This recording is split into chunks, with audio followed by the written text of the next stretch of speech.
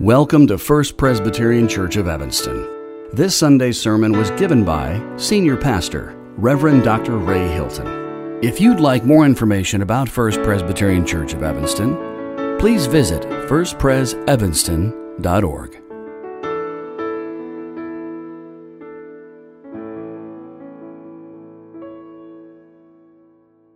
Our scripture reading for today is from the Epistle of Paul to the Romans, chapter 12. Please join me in a prayer for illumination. Our Lord God, your word is a lamp to our feet and a light to our path. Give us grace to receive your truth in faith and love, that we may be obedient to your will and live always for your glory. Through Jesus Christ, our Savior. Amen. Romans, chapter 12, verses 9 through 13. Let love be genuine. Hate what is evil. Hold fast to what is good. Love one another with mutual affection. Outdo one another in showing honor. Do not lag in zeal. Be ardent in spirit. Serve the Lord. Rejoice in hope. Be patient in suffering. Persevere in prayer. Contribute to the needs of the saints. Extend hospitality to strangers.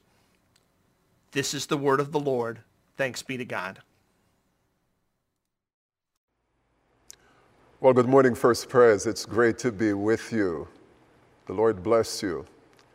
You know, I was checking, and I'm pretty sure about this, that this Sunday, today, is our fourth Sunday in this series called Filled Up and Poured Out, and I hope you're getting excited about it. I hope you are evaluating what are the many ways in which God has poured out His grace upon me. What are the many ways in which I have been blessed by the Lord? Because what God is now expecting from us is that we wouldn't keep the blessing to ourselves, but that we would pour out His blessings on others for the sake of Christ, on others, and for the world. I'm grateful that we're reading today's text. And I have three reasons why I'm grateful that this is the text we're reading on this day. First of all, today is World Communion Sunday. And the focus for me is not so much on the word world or on the word Sunday, even those are significant words, but on the word communion. Now, don't get me wrong, the act of sharing the cup, the act of sharing the bread as signs of the body and the blood of our Lord Jesus Christ is at the heart of what we do as a Christian community. But I don't want you to miss the important word community, our oneness in Christ with all of our brothers and sisters around the world. You know, the Bible tells us that we must rejoice with those who rejoice. We must weep with those who weep. We, as the church, must live in harmony with one another. Now, those are the things we pour out in community. And so when we share in the Lord's table, I want us to remember our relationship with each other and with Christ, because if we don't, and mainline churches are famous for that, we just go through rituals. We have the form of godliness, but we lack the power. So I want us to put community back in the word communion. But here's the second reason why I'm grateful we're reading this morning's text, is that October is National Domestic Violence Awareness Month. Domestic violence, listen to me now, domestic violence is not just a problem that's out there. It's in the church. And it's not just a problem with the people in the pews. It's also rampant among the clergy. Domestic violence affects millions, and I mean millions, of men and women of every race, religion, culture, and status. It's not just the punches and the black eyes, and listen to me, that's horrible. But it's also the yelling, it's the humiliation, the stalking, the manipulation, the bullying, the coercion, the threats, the isolation. It's the stealing that person's paycheck. It's the constantly keeping tabs online of what that person is doing.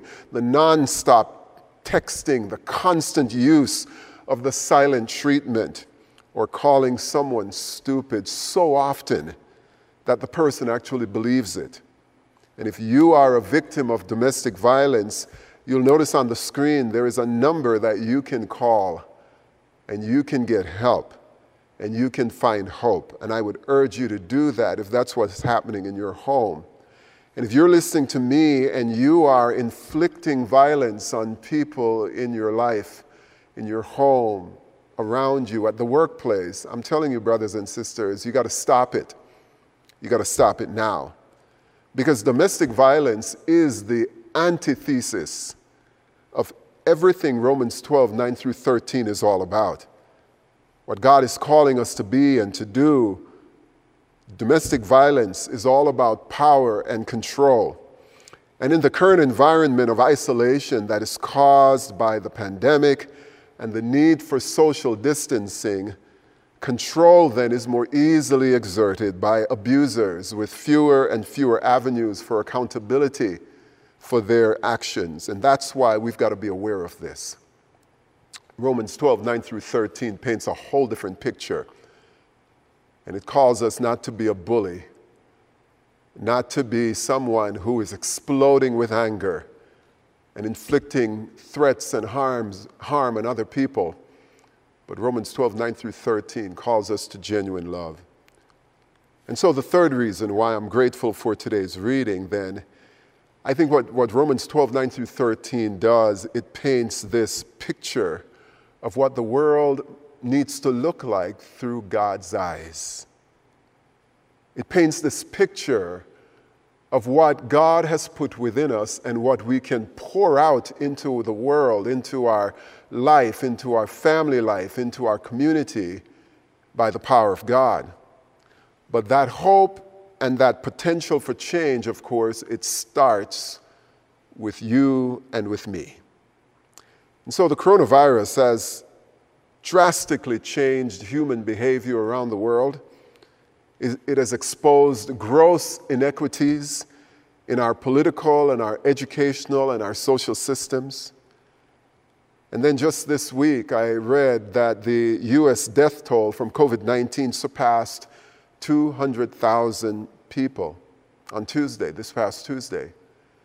And that just gave me pause, trying to imagine the hundreds of thousands of families who've been grieving over these past 6 or 7 months. And then on Monday, we all heard that the world reached a somber milestone in the coronavirus pandemic where more than 1 million people worldwide have died because of this virus. And then when you add to that this racial pandemic, this year, 2020, has been a horrible year, and we've had many horrible years in our nation's history where we've seen the racism raise its ugly head. But this year has been particularly tough. You and I live in a nation that is divided by hate, divided by race, and now more than ever, at least in my time living in this country, we lived in a very polarized America. We're divided by ideology, we're divided by race, we're divided by class, we're even divided by religion. And people then become balkanized, isolated, lonely, disconnected. And I'm telling you, this is not God's design for us. And so I want you today to reread Romans 12, read the whole chapter, and just be moved and inspired and encouraged by reading that chapter so that you can begin to catch a vision for what God wants you to do and to be in the world. I'm hoping when you reread Romans 12, you will hear this call to a better way to live. And listen, as followers of Jesus, we do not get a pass. We cannot do what others in America are doing today. The Word of God calls us to something different. And so look at this scripture with me. Going back to the top of Romans 12, do not be conformed to this world, but be transformed by the renewing of your mind so that you can discern what is the will of God, the good and acceptable and perfect will of God. That's what this text is asking us to do. To stop following the world and its craziness, but instead step back and say, God, how do you want me to live in this time? What do you want me to pour out in this time. And I'm telling you, this text gives you that information. So how might these words, particularly the words in verses 9 through 13, help us to transform our lives and be different people? Well, what I noticed, and it's only 5 verses, guys, is that Romans 12:9 to verse 13 has 13 what I call exhortations or admonitions. Let me share them with you again. The first one, number 1, let love be genuine. Number 2, abhor what is evil. Number 3, hold fast to what is good. Number 4, love one another with mutual affection. Number 5, outdo one another in showing honor. Number 6, do not be slothful or lagging in zeal, but be fervent in spirit. Number 8, serve the Lord. Number 9, rejoice in hope. Number 10, be patient in tribulation. Number 11, be constant in prayer. Number 12, contribute to the needs of the saints.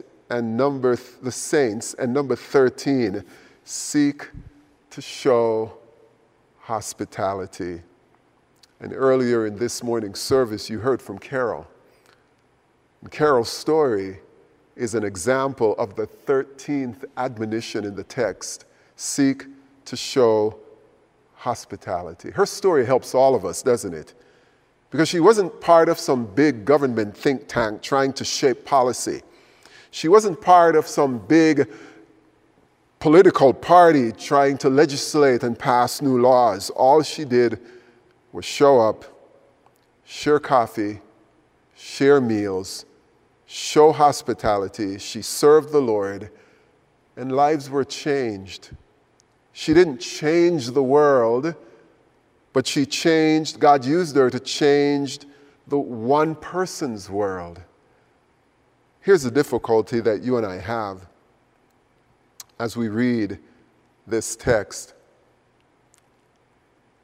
And I want you to sense the difficulty that we have as we read today's text. We read these words, and we could read them in about 15 seconds.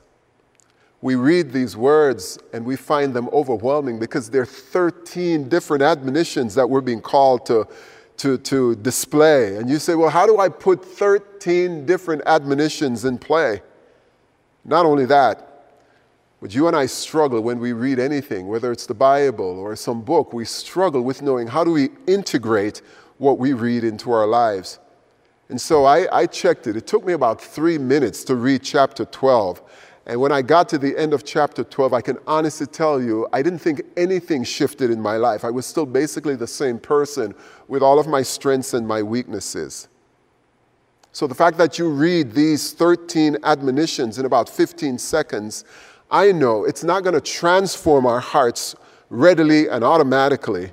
It's not going to fire us up reading those verses in 15 seconds. It doesn't work that way. Reading texts like this once and very quickly, as we do on a Sunday morning, has little effect on producing all these beautiful qualities that God is asking us to do. So what are we supposed to do then? What would make these things happen? And so I share with you this quote that you see on your screen from Mother Teresa, and I found it very helpful. And she was an embodiment of this. She said, look, don't look for big things. Just do small things with great love. The smaller the thing, the greater must be your love. And here's why that's important. I want you then to focus on genuine love, because I think the other admonitions, the 12 admonitions, if you think about it, they issue from love. That's a problem people have with the 10 Commandments also. They look at the 10 Commandments and they say, how in the world do I perfectly live the commandments? Well, you can't. But here's what God calls us to do. Love God and love your neighbor. And when you look at the 10 Commandments, you discover that the first 5 are vertical and they point us to loving God. And you look at the other 5 and they are horizontal and they point us to loving our neighbor. And so when that man, that scribe, that lawyer came to Jesus and said, Jesus, you got to fix this for me. Which is the greatest commandment? And what did Jesus say? The greatest commandment is embodied in love. Love the Lord your God with all of your heart, soul, mind, and strength, and love your neighbor as yourself. This is the greatest commandment. All the other commandments are dependent on love. And what do we read in 1 Corinthians 13? That if you have the ability to speak all kinds of tongues, you have the ability to understand all kinds of mysteries, you have the ability to even give your body to be burned, you have the ability to give all kinds of things away, but then if you don't have love, it amounts to zero, it amounts to nothing. And so I'm not asking you to go out now and feverishly try to practice those 13 admonitions. What I'm asking you to do is to do small things, and to do small things with great love. I think that's what I saw in Carol's story. It's about love. It's about genuine love. And so many of the problems that we're having in our lives and in our homes and in our neighborhoods and in our communities and with our neighbors and with our co-workers stem from our inability to practice love. And so that's why Paul starts with genuine love. And genuine love doesn't put up artificial fronts. Genuine love doesn't dwell on the flaws of others. Genuine love, listen to me now, doesn't crave the praise of men. Genuine love doesn't hide behind a religious facade. Genuine love forgets itself and it looks to Christ and it overflows with joy in him to meet the needs of others. So I urge you this morning, let us look to Christ for everything we need. Allow him to fill us with his love. And it's from that place of love for Christ that we're going to love that person of another race, that person of another religion, that person of another political persuasion.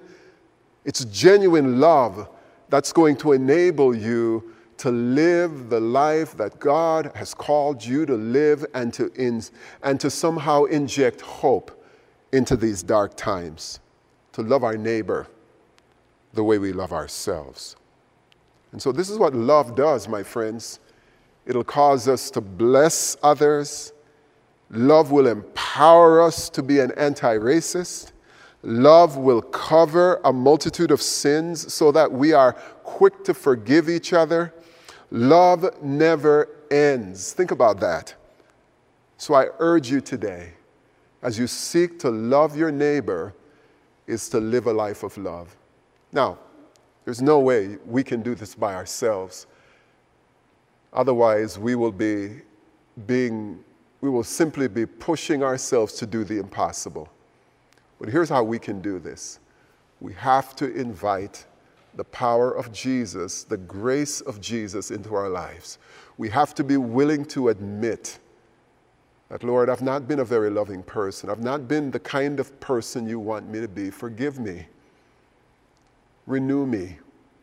Infuse your power within me by the power of the Holy Spirit so that I can love genuinely and love my neighbor the way I love myself. In the name of the Father, the Son, and the Holy Spirit, and God's people say, Amen.